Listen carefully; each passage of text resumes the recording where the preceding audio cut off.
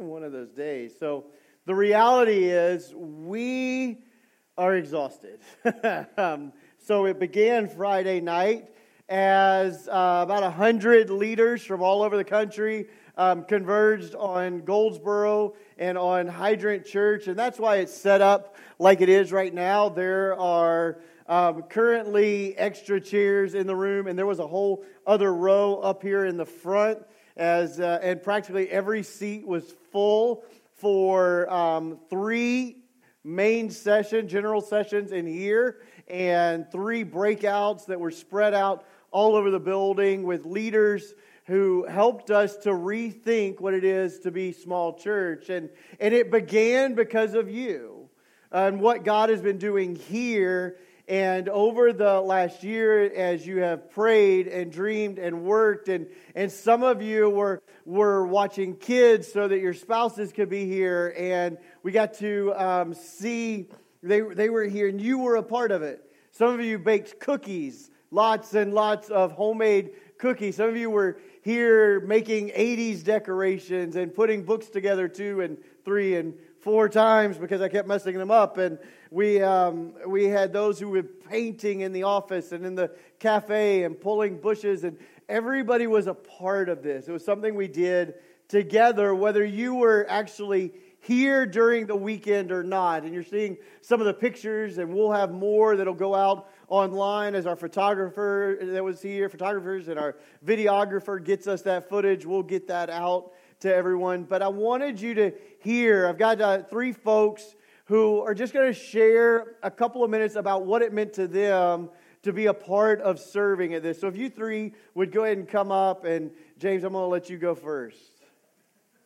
He complained about not getting to go first in the first service. So me and my family have been coming to Hydrant for about 2 years now. And, ever since the first time we walked in the door, you just get that sense of family. Like it just feels like home. I mean, everything from the doors to the parking lot. I mean, the kids. I mean, it just feels like home. And through this Rethink Small, the ideas and stuff that were talked about will go to all these other churches. So we don't know where they're going, where they'll be affected at. Other states.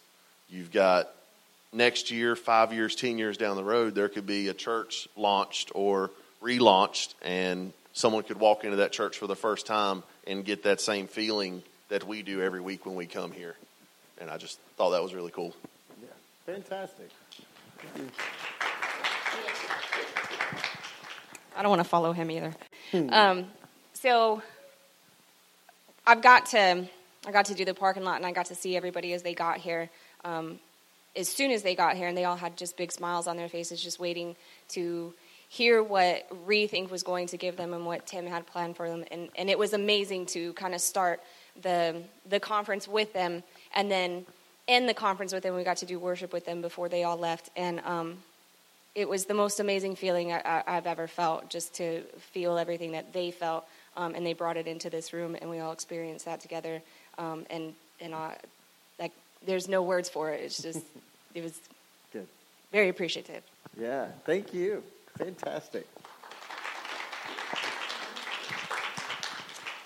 So Rethink Small was probably 100+ leaders that came here, and what was awesome was that it wasn't only pastors, it was actually leaders.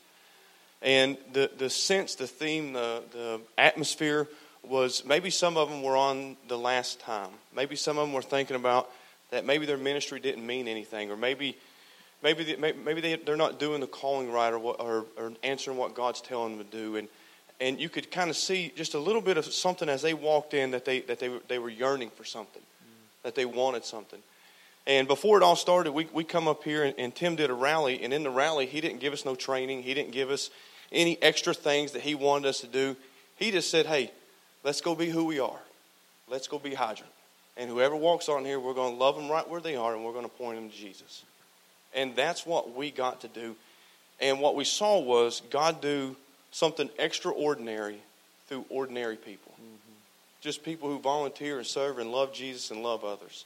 And want these guys who come here to reconnect their passion with their ministry in the small church. And that's what we got to see as they walked out of here on Saturday evening. they were revitalized, rejuvenated. Old school, they went through revival. You want to go old school with us one time. But that's what they hit, and there was hope that wasn't there. Maybe it was when they got that hope of when they first accepted Jesus or accepted the calling to the ministry. And when they walked out of here, you could see that same hope in their faces as they walked out of here. And that's what Rethink Small meant to me. All right. Thanks, man. I appreciate that. So I do want to share with you real quick, Dr. Wayne Schmidt, the General Superintendent of the Wesleyan Church. We are a Wesleyan church. We don't talk about it. We don't necessarily look like a Wesleyan church, but it is the root of our theology and the way we do things and who we are. And as a part of that, I don't know how to describe to people because there's not another Wesleyan church for now or in any direction. And so people aren't really sure what that means or what a general superintendent is. And he is the leader for all 1,600 to 1,800 Wesleyan churches in the U.S. and Canada. And he was with us in the first service this morning, and he shared his reflections on his time during Rethink and here this morning. And I just want to tell you the two things that stood out to him that he shared in the first service. The first was the hospitality, the pure joy and acceptance and place for every person who walks through the door, regardless of where they come from, their background, their struggles, their place in life. It's a place of hospitality and love. And because of that, he said, really what I noticed that the source of that is not just that the people who attend Hydrant are good, nice people, but there's a hunger for God in this place.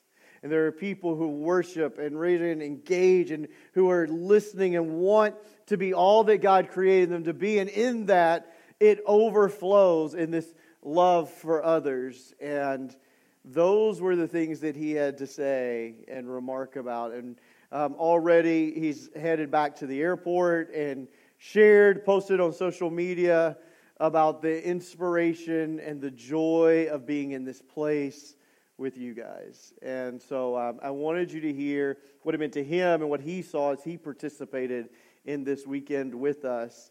We're going to pray and jump into this message because the reality is I have now stood up 5 times in the last 48 hours to teach for anywhere from 15 to 45 minutes every time. So I am on fumes and caffeine. Thankfully, if you were here last week, it's not lots of water, and I won't need to leave to use the restroom in the middle of a service. Can you believe it? Small church. Wonderful. Someone offered me some Depends this morning, so I know what it'll be like when I'm an old pastor. Let's pray, because clearly I need it. Father, you're good and faithful and remarkable. And our desire is not just to rethink Small Church, but that we would rethink our lives according to your pattern. Rethink the values, the things that we hold dear, so that we would see what you hold dear and who you made us to be. So we ask this in your name and by your strength and with your guidance. In Jesus' name, amen. Amen. So we've been in this series called Misfits, and it's not so much that we are called to be misfits or that we should try to be misfit in the world or different. But the reality is that when we follow Jesus and value what Jesus values, we're not going to fit into the world around us very well. We're going to end up looking different because we value something different. And we've used this diagram, and if you've been here, you're tired of seeing it, but hopefully you've got it memorized, and you could come up here and do it. But I'm going to show you one more time what tends to happen in our world today. We tend to pursue success or happiness, right? We are told to go after success, to dream big, to achieve, to give ourselves to our career, especially in our 20s and 30s, and that this is the sense of validation and purpose and meaning is when we achieve success.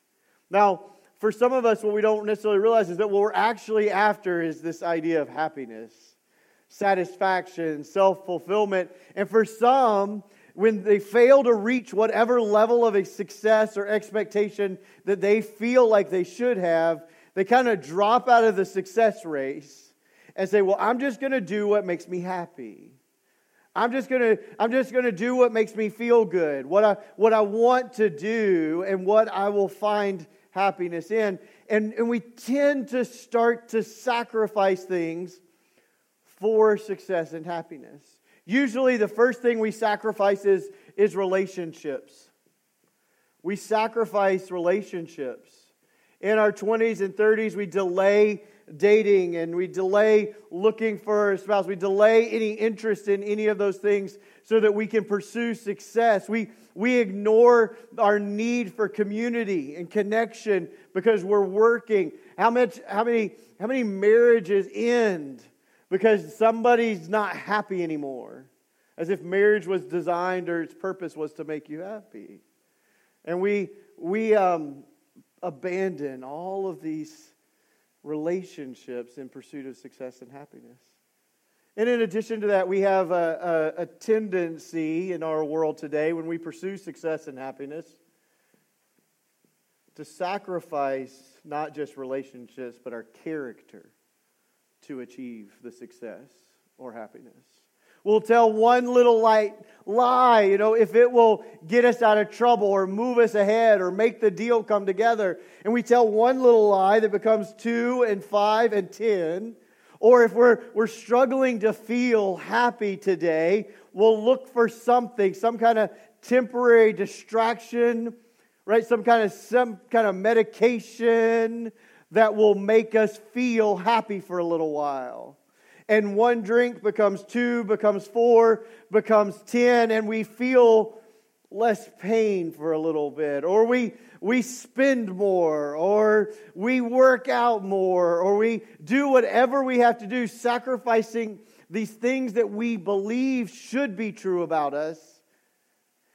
Until one day we wake up and we look, and in our pursuit of success or happiness, we're no longer who we want to be. And we look in the mirror and we can't look ourselves in the eye without feeling like we need to drop our heads because we're not happy with who we see. We don't even know how we got here. But it happened one little step at a time. In that pursuit of success or happiness, what we end up ultimately sacrificing is our connection to the Creator. We sacrifice our souls, our very selves, the thing that makes us who we are. Paul wrote in the book of Colossians that everything lives and has its breath and meaning in Jesus, in the Creator. And the world around us today says it's worth these sacrifices if you can be successful or happy. To get what you want, to get what you're after, to get what will make you feel good, to deal with the pain, do whatever you have to do to get here. So what happens is in our 20s and 30s, we pursue success, we pursue happiness, sacrifice all of these things, and then we wake up in our early 40s and we realize it doesn't really mean a whole lot without people. We start looking for relationships and we run through 1, 2, 3 marriages because we sacrificed our character. No longer are we trustworthy. No longer are we the kind of person who values people. We've used them for so long to get what we want that we don't know how to treat them any other way. And so we used a spouse to make us happy. We used a friend to get us somewhere. And now we can't gather people around us. And we spend our 40s and our 50s trying to build relationships, but we realize that our character is broken. And we can't build relationships without character. So in our 60s, we come back around and we try to get forgiveness and we try to rebuild relationships and try to mend what we destroyed. But so many times it's too late. The wounds are too deep. The pains are so hard. It's hard to get back there. And we can't fix ourselves. In our 70s, we wake up one day and say, maybe there is a God. Maybe there is a God. And that's why I think the small churches, especially small churches that are mostly older, matter. If they're doing it right and reaching to the seniors of a community, then what they're able to do is to reach right to those people who are finally coming to a place of maybe there is a God. And they're able to help answer that question and help them come back around. Because the actual pattern, we see Paul writes in Romans chapter 2, that we are to no longer conform to the pattern of the world, but to be transformed by the renewing, by the rethinking. And that begins in connection. We realize that life begins in our connection with God. Everything begins there. It is our center, our purpose, our identity. The problem is when we come to God, we're like, God, you're great, you're good, I love you, fix my life. I need you to fix my life now. I need you to fix my job. You've met my boss, right? I know you said you love everyone, but you've met my boss. Or, God, my relationship, my spouse, you've met her. You've met my kids. They got a lot of my spouse in them. I need you to fix this. And he says, hey, listen, we can get to that, but it's going to start somewhere else. He says, why don't we talk about this selfishness? Why don't we talk about this pride? Why don't we talk about this anger?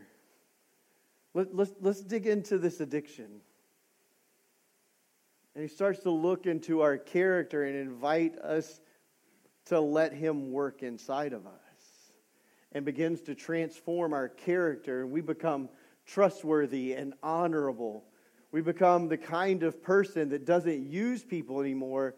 We value people. We want the best for others. And this connection with Christ begins to do a work in us. And one of the values here at Hydrant is that the Holy Spirit does the fixing. Right? Like, I can't fix you. I don't know what God wants to do in you. And every time I might try to fix you, I'm just going to get in the way of the Spirit. Because listen, I can't fix me. I certainly am not going to be able to fix anyone else. So we let God do that. And when we come to him in this connection first, he begins to do that work in us. That healing, that transforming, that integrity begins to develop. We begin to value people and build relationships that last. Enter into a community of trust and hope and strength. It's a place where we learn to love well. And then we realize that every bit of success and not happiness, but joy that we experience in life is connected to other people. Every opportunity you've ever gotten came from someone else. It came because someone believed in you. Someone trusted you. Someone gave you a chance. It came because someone taught you something you didn't know. We all come to Christ because someone else told the story. Someone else helped us believe. Someone else helped us struggle through our questions. And it's those relationships, we learn to value those, and they lead to the ability of competence, and we didn't discover joy, and it really comes full circle when we give it all back to God. And so this makes us not really fit in the world. When we're pursuing first and foremost to do whatever God's asking us to do, instead of pursuing success and happiness, you're not going to fit. The world is going this way, and you're going to go that way. And you're going to get off of those cycles, and it's going to be hard. It's going to look different. And so we've been kind of unpacking what that looks like in some key areas of life. We looked first at our spiritual lives, and then last week we looked at what God expects of us when it comes to our bodies. And we talked about biblical motivation for the care of our bodies. Not like to look good or feel good. And I told you that for me, there came this moment when my kids were little, and God was asking me to be a dad who could get on the floor and play, and a dad who would be out playing ball, a dad who could teach and love and have the energy to keep up with them. But I was 50 pounds heavier than I am now, and at the time he had to look at me and say, "Oh, your spirit is willing, but your flesh is weak." And it was my fault. I'm not talking about the physical limitations of our humanity. I'm talking about things I had done to myself, like shovel too much food in, not exercise, eat when I was hungry, eat when I wasn't hungry, eat when I was sad because I was sad, eat when I was happy because we're celebrating, and eat every other time too. And I never wanted to hear that again, and he began to do a work in me and invite me into a different way. Because we want to compartmentalize everything, especially spirituality, right? We want to like, okay, I've got my spiritual box. This is your place, Jesus. You live in my heart. And we're going to come and open up my heart at church once a week for an hour. If you come here, an hour and a half. And we're going to just kind of let it in, let that out. And then we'll close it back up and go on with the rest of our week. The problem is it doesn't work that way.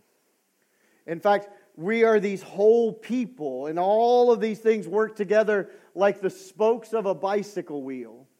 Right? Like our relationship with God and our relationships with others and our work and our finances and our physical health and our emotional health. They're all like spokes in this bicycle wheel. Now, I don't know how familiar you are with this, but I used to ride motorcycles, and I had this 1500cc Cruiser. It's a pretty big bike, and I loved to ride it. Its wheels had spokes in them. And one of the spokes got loose. And it wasn't a big deal when one was loose until it started to cause others to get loose. When one's loose, it makes other spokes get loose. And when multiple spokes get loose, the wheel wobbles. That's not a good thing on a motorcycle, because it doesn't take long before a wobbling wheel makes you crash. So you got to take that wheel in for them to work on it. And what they'll do is they'll start tightening up all of the spokes. And when they get it just right and the wheel rolls straight, they say the wheel is rolling true again. And in our lives, when the spokes, the relationship with God, and the relationship with others, our finances and our health and our emotional health and our spiritual life, when all of those spokes are tight, our lives roll true. And we begin to become who we were created to be. And it gets a lot easier to answer questions like, God, what are you asking me to do? Because until then, what he tends to say is, why don't you start with what I've already told you?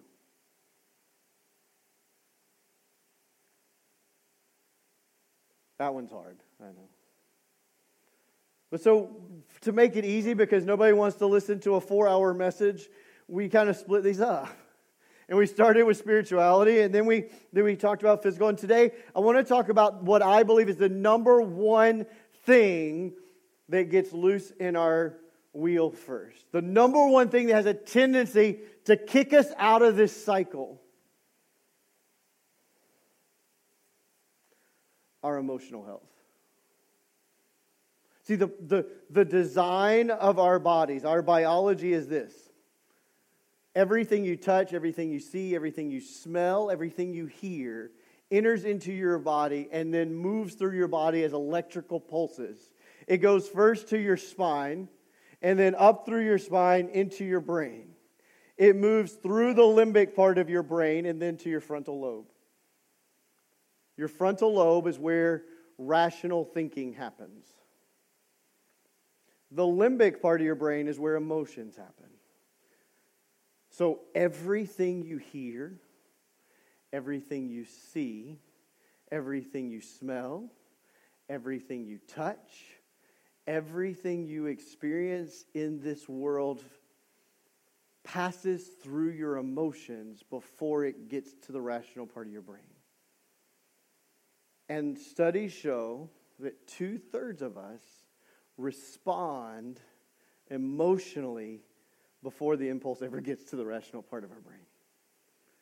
Only, in fact, 36% of those tested can identify what they feel at any given time. And if you can't identify it, you can't properly respond to it.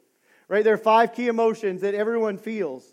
Happiness, sadness, anger, fear, and shame. All the other emotions you might name are kind of intensity levels of those 5 emotions. And when we can't name them, we can't respond to them. And unfortunately, in the church, we don't talk about this.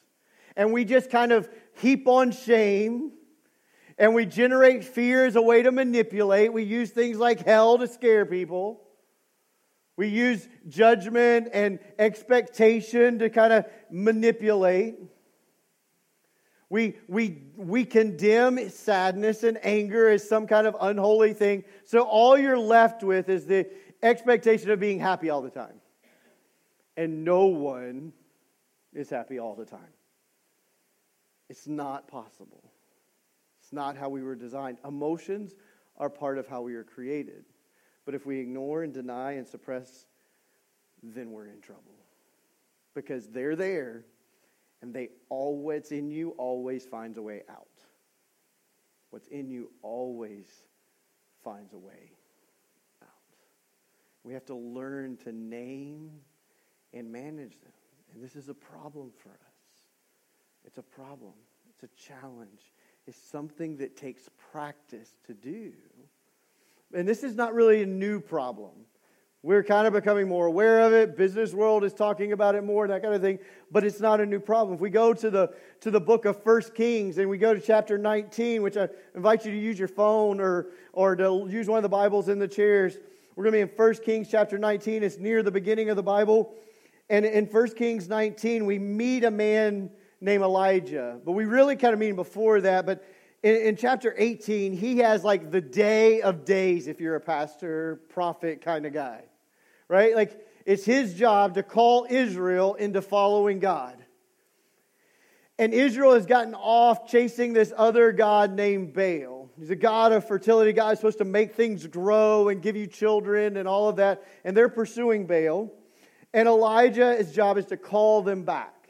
And he has this kind of showdown on the mountain with the prophets of Baal. Right? So they're both on the mountain. They both set up an offering.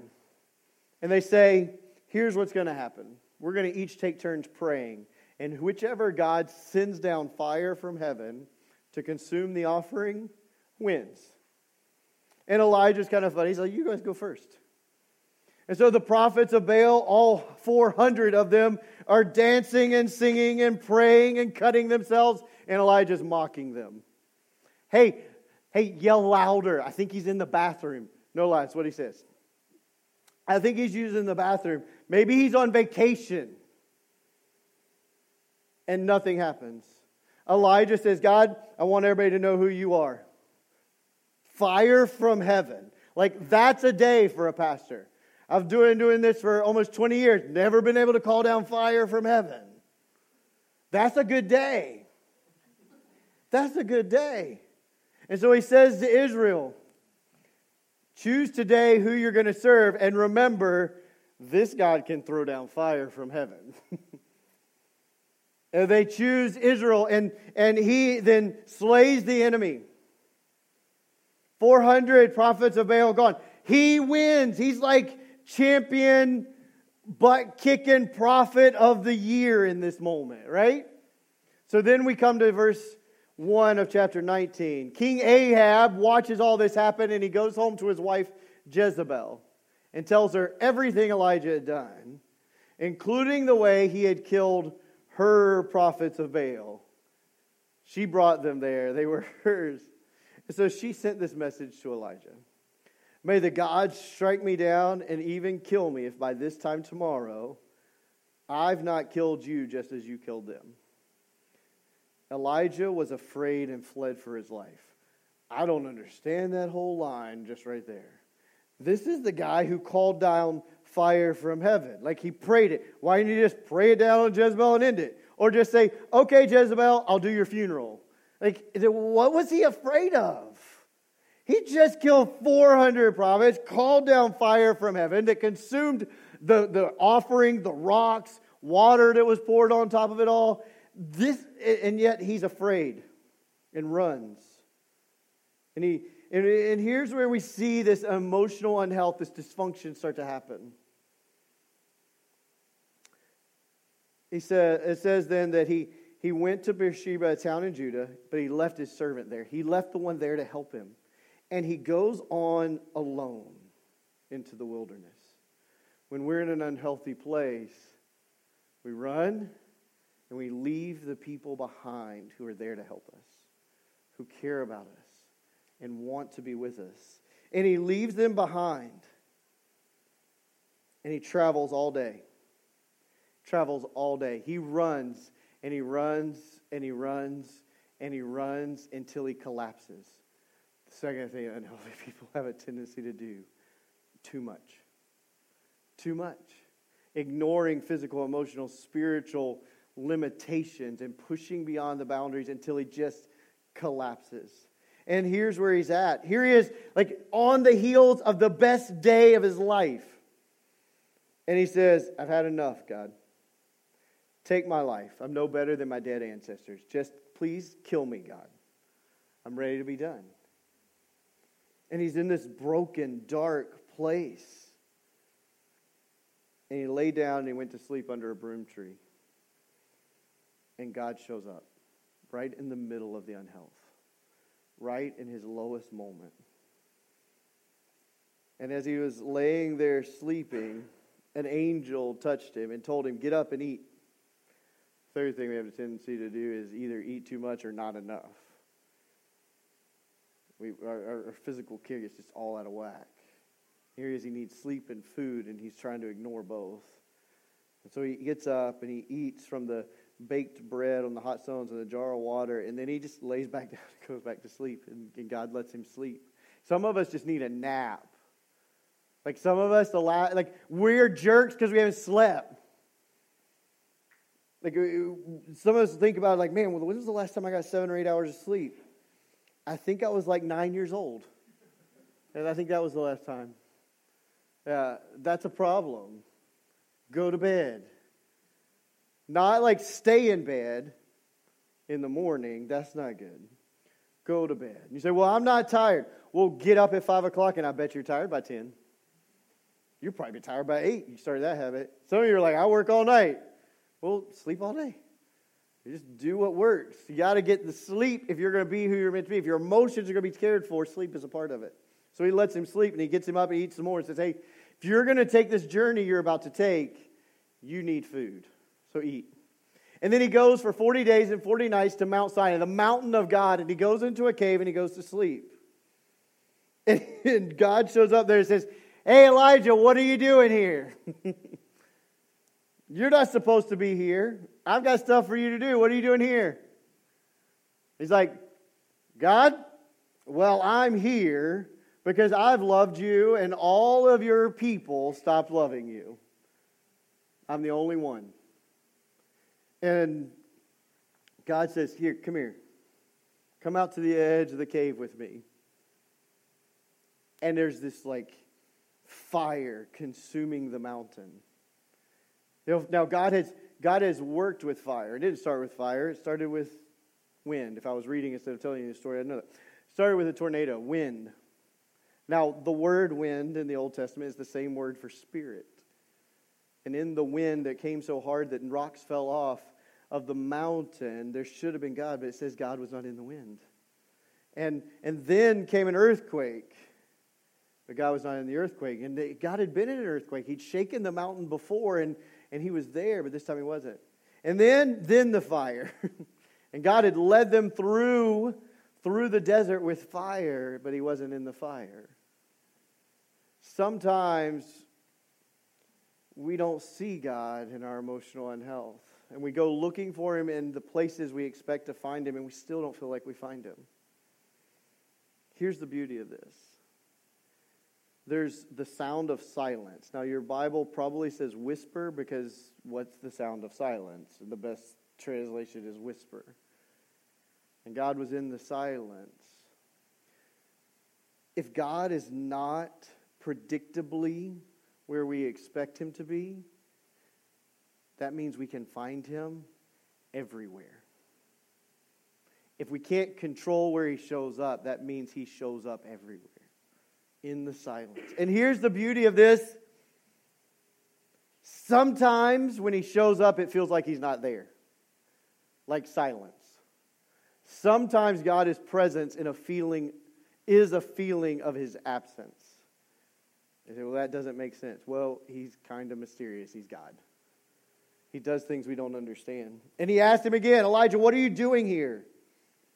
And he says, I've zealously served the Lord God Almighty. But the people of Israel have broken their covenant with you, torn down your altars, killed every one of your prophets. I'm the only one left. When we're in a bad place, when our emotions are all out of whack, we feel like the only one. No one understands. We can't talk to anyone. We've left them behind. We're the only one dealing with this. We're the only one hurting. We're the only one confused. We're the only one with questions. We're the only one with doubts. We're the only one. Can't talk to anyone. We've got to hide it. And this is what happens in churches, right?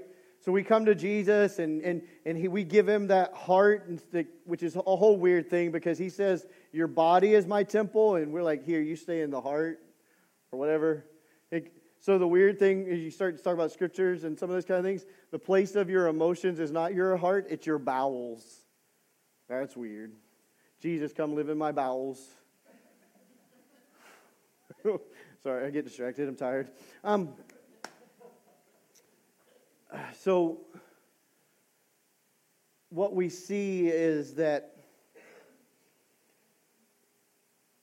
we start to let him into little areas of our lives, and we feel this kind of spiritual high, and things are changing. We can feel things growing. Our character's starting to change, but then we hit a wall. Right? He starts pushing deep into areas. Right? Like he starts to want us to deal with that unforgiveness for a parent. He starts to want us to deal with the wounds of our past. He starts to want to dig into our anger. And we're like, whoa, God. And sometimes we don't even know it, but we hold him out of our emotions. Like, that's not your area. Back to the bowels. Like, we're gonna hold you out of this area.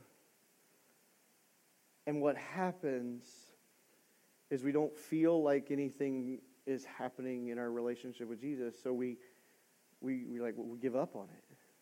Like, well, maybe it wasn't real. Maybe it was just this high, maybe whatever, and we walk away. Or if you stay in church, you fake it, right? You fake it. You don't even know you don't feel Jesus anymore.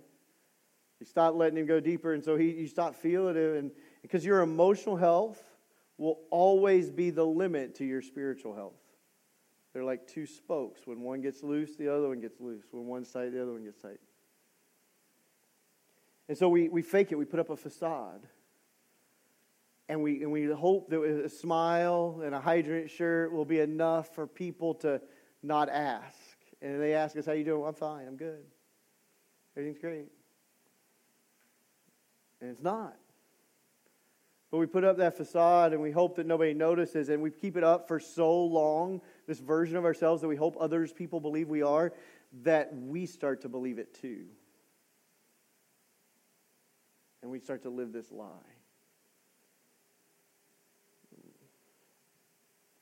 We feel like the only one, and we hide. And it's really kind of remarkable. The Lord told him, go back the same way you came. We'll get to that in a minute. But he said, go back the same way you came. I've got some people I need you to recruit. First, I want you to stop by Hazael, and I want you to anoint him. He's king of Aram. And then I want you to stop by Jehu. I want you to anoint him king of Israel. And then I want you to go anoint Elisha as a prophet. And anyone who escapes Hazael will be killed by Jehu, and those who escape Jehu will be killed by Elisha. And here's what I want you to know, Elijah, you're not alone. I've preserved 7,000 others in Israel who have not bowed to Baal. You're not alone. But you're going to have to go back the way you came to find the other people. And so quickly, some keys to emotional health. The first is you know yourself to know God. Know God to know yourself. Aquinas said that the two are so tightly woven together that you cannot separate them. To love God is to receive his love for you. To love God is to believe that he is madly in love with you. To believe that he's for you and not against you. To believe that you are a child created in his image, worthy of his love, and are enough. That shame doesn't define you, that fear doesn't own you, that your past and what has been said to you and done to you is not the determining factor of who you are. That you are loved, and that just like Jesus was looked upon by the Father before he had done a single miracle or taught a single lesson, and he's being baptized, and the Father speaks to him, and he says to him, "This is my Son. I'm proud of him. He's mine." And he looks at you before you do anything good, before you do anything right, before you do anything loving, before you, in the middle of doing the wrong things, and says, "This one's mine. I love them, and I believe in them." And we start to see ourselves. Now, the problem is like Isaiah. Isaiah went into the temple and he sees the Lord high and lifted up. He starts to know God, and he sees himself. Both the loved, cherished child and the one who has sin and brokenness in him. that needs the healing touch of the Father. To know ourselves is to know and own our weakness, our brokenness, our hurts, our fears, our sins, and let God to begin to work in them. And so we've got to know ourselves. The second thing is to break the power of the past, to understand where you came from, to understand your story. It's like he told Elijah, go back to go forward. You got to go back the way you came. You need to go back to your family of origin. See, every one of us learned habits and patterns of dealing with conflict, of managing money, of arguing, of how we live out family life together, how we talk and think about sex, all of these things. And some of those were healthy and some of them were not. But when we realize we are a child of God in the family of Jesus, we are given a new family with new patterns, and we have to learn those patterns. But we can't do that unless we go back. Unless we go back and look at what happened and how it happened. We look at earthquake moments is what they're called. Those moments, those stories, good and bad in our lives that defined us. When did things change for me? When did I start to look at myself poorly? When did I start to believe in myself? What was good? When did I get afraid? When did I get hurt? What has happened to me that makes me who I am? Because those things, we have to break the power. We learn from them, and they no doubt have shaped us, but they don't determine our future anymore. Because what happens when these things own us and we continue to repeat patterns, right? Repeat patterns without realizing them. A common pattern that I find in the South is yelling. Right? Like you argue by yelling and whoever gets the loudest wins. And the goal is to intimidate the other person into shutting up or annoy them so badly they don't want to fight anymore. And we have this pattern and we don't even realize we carried it into our marriage because we saw it in the marriage of our past. We have all kinds of patterns and things that we do that we don't even realize why we do them because we caught them in our family and carried them forward. We have to break some of those things so that we can know ourselves and love well. That's the key to emotional health, is to know ourselves and love well. So with them to do that, we got to deal with those emotions. I told you earlier, 66% of people can't even name what emotion they feel. If you're a guy, it's really hard. You're like, I'm hungry, tired, to be honest, horny. That's all I know. I don't know this sad thing. I know mad, yeah.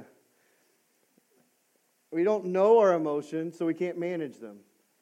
But when you can begin to identify what you're actually feeling, you can respond to it instead of letting it control your response.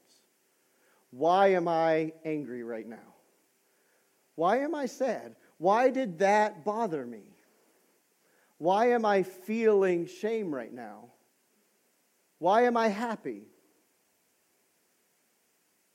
And respond to it. And here's a really tough one. See, what tends to happen is we get angry and then we get angry at ourselves for being angry. Or we get sad and then we get angry at ourselves for being sad. We need to stop and also ask, why do I feel this way about how I feel? Because then we can actually respond to it appropriately. I'm hurting. I'm sad. I'm angry. But I'm actually not angry as much as I am tired. And I need to go take a nap. And then I won't respond with anger. My fuse will get longer. The fourth, which has to do with that nap, is to embrace your limits, not ignore them. Embrace your limits. You have limits. Your body will only go for so long. I have pushed my physical limits to the very edge this weekend.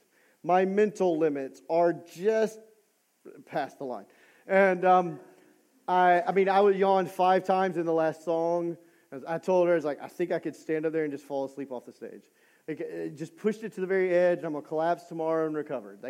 But what I was asked to do by God is run and then stop. Run and then stop. But you've got to learn the rhythms by embracing your limits. What are your physical limits? And those change over time. I've discovered that at 40, my limits are much more drastic than they were at 20 or 30 or 35. It's not fun.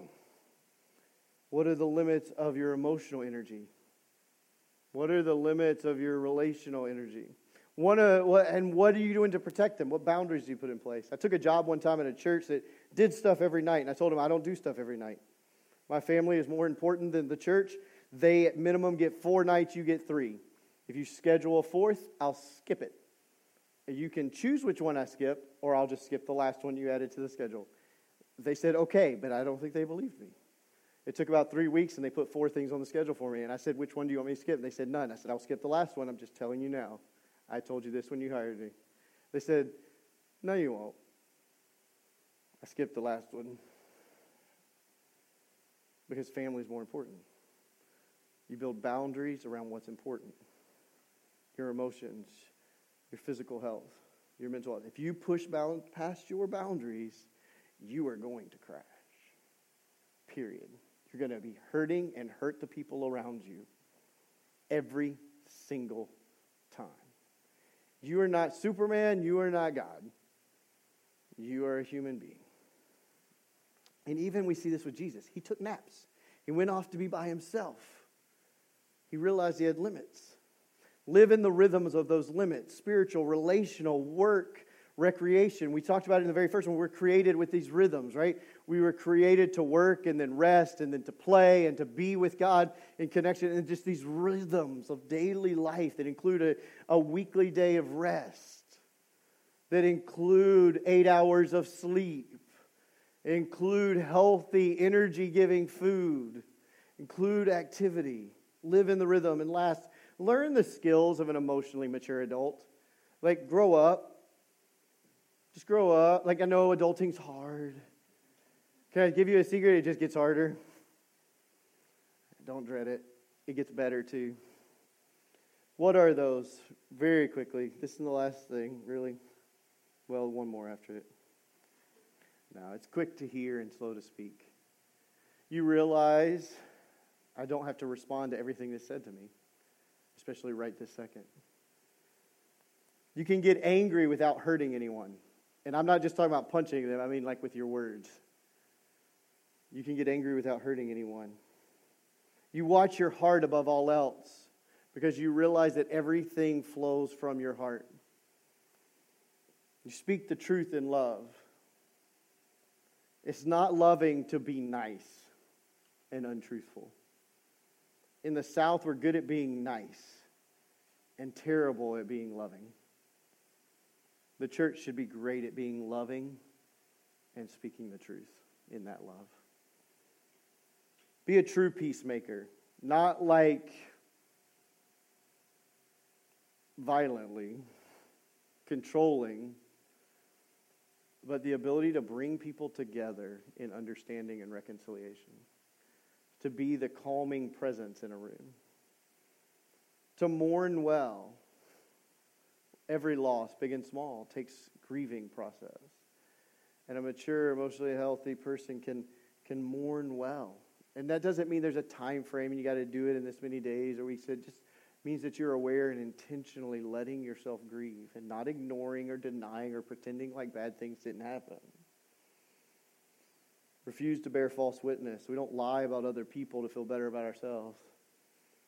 Lastly, the mature, healthy, emotionally mature person will rid themselves of bitterness and rage and envy because those are destructive. There's no quick fixes for any of these. We're going to spend 4 weeks on relationships as one of these folks next, but there's no quick fixes. There's no silver bullets. There's no 5 magic steps to being emotionally healthy. It takes being intentional. It takes being consistent. And it takes being persistent. And not like persist long enough to feel like you persisted. Like never stop trying. Paul put it this way. He says, I don't mean to say that I've already achieved these things. That I've already reached perfection. But I press on to possess that perfection for which Christ Jesus possessed me, brought me into his family. No, dear brothers and sisters, I've not achieved it, but I focus on this one thing, letting go of the past and looking forward to what lies ahead. I press on to reach the end of the race and receive the heavenly prize for which God, through Christ Jesus, is calling us. Let's pray. Father, I don't like this message much. I don't want to dig into emotions and deal with this stuff. It's too real. It's too hard, too painful sometimes. I don't like going backwards. I just don't like any of it. But God, it is the most powerful, life-changing thing I've ever experienced.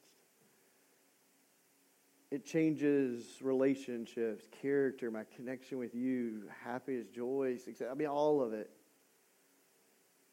God, so I ask that you would help me to surrender to you, to know you, to let you in, to be able to manage those emotions, to live in rhythms that are healthy and will produce emotional health. To grow into that emotionally mature adult that you created me to be. And I pray those same things for each of my friends here. Each one in the room, God. May we learn to submit our emotions, our pains, our past, our baggage to you. Would you help us in that? To know ourselves and love you well. Amen. I need to tell you one more thing before you go. When it comes to this, the church has not done well talking about it. Like we're good at the whole fake and being happy thing. Right? Faking that everything's okay, and we don't talk about it. It's not a safe place to share struggles or to deal with this stuff. But we said that emotionally mature people speak truth in love.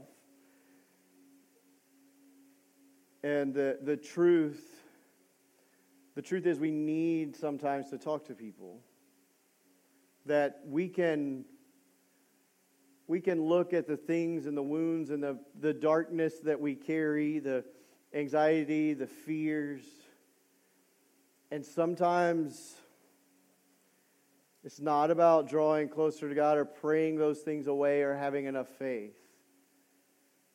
And I don't want anybody to feel guilty when you pray and you work and you can't move past something that you need someone else's help to deal with. Sometimes you have to talk to a counselor. And there is no shame in speaking to a counselor. There is no shame in reaching out to that help. It's what Elijah didn't do that he should have done. There's also times when chemicals and things in our bodies and our minds change or something happens that moves us into a place where we can't manage what we feel. And we need help. In 2019, as I came to the end of that year, looking back over the year, it was dark. I didn't even realize how dark it was going through it. Until Anita looked at me after the week of Thanksgiving and said, I just wish I had my husband back. And you know I've shared about my battle with depressions at different times, and depression, and I call it, darkness usually when I talk about it. And there were not times that were as dark or as deep or as hard in 2019, but there was this heavy, dark, lowness to the whole year. That I wasn't who I was made to be. I wasn't me. And I was fighting it and not winning. I was praying and it wasn't changing.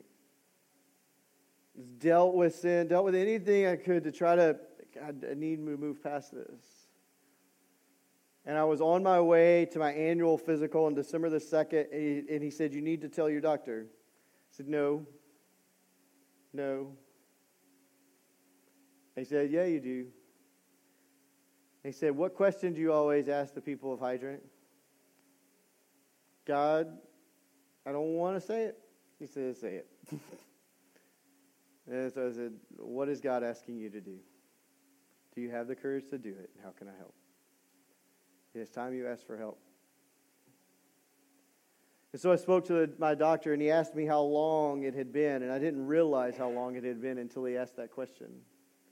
It's been over a decade of fighting, mostly quietly, mostly never saying anything. And as I described things, so he said, here's what I want to do. I'm going to start you with a very low dose of an antidepressant. It's one I give to 80-pound women and 400-pound guys, and it's not going to rob you of your emotions. I've gotten emotional up here today. He said it's not addictive and it's super cheap. It's so cheap, it's free at the pharmacy. And we're going to see how it goes. And so December 2nd, I started taking 10 milligrams of Lexapro. Basically, it releases serotonin in your body. And so next Sunday will be 2 months, and everything is different. Everybody who's close to me can tell a difference. Everybody who works with me thanks God daily I talk to my doctor. Everyone who was a part of the team for this event over the weekend, thanks God that I had that conversation. I'm not broken or messed up, but I needed help. And the church hasn't always been a safe place to talk about those things, and you need to know Hydrant is a safe place to be real, to own and deal with your struggles, to get help. Sometimes it's a pastor, sometimes it's a counselor, sometimes it's your doctor. Don't be afraid to ask for help when you need it. Don't be afraid to talk to someone. Do what you have to do. I got your back. This is a safe place. I love you. I believe in you. And I want you to become all that God created you to be. My wife says she got her husband back. My kids can tell a difference. The staff can see it. It's so worth it. Don't be afraid. We're together in this. Go. Have a great week. Enjoy a homemade cookie. We love you. We're glad you're here. We look forward to being with you next week.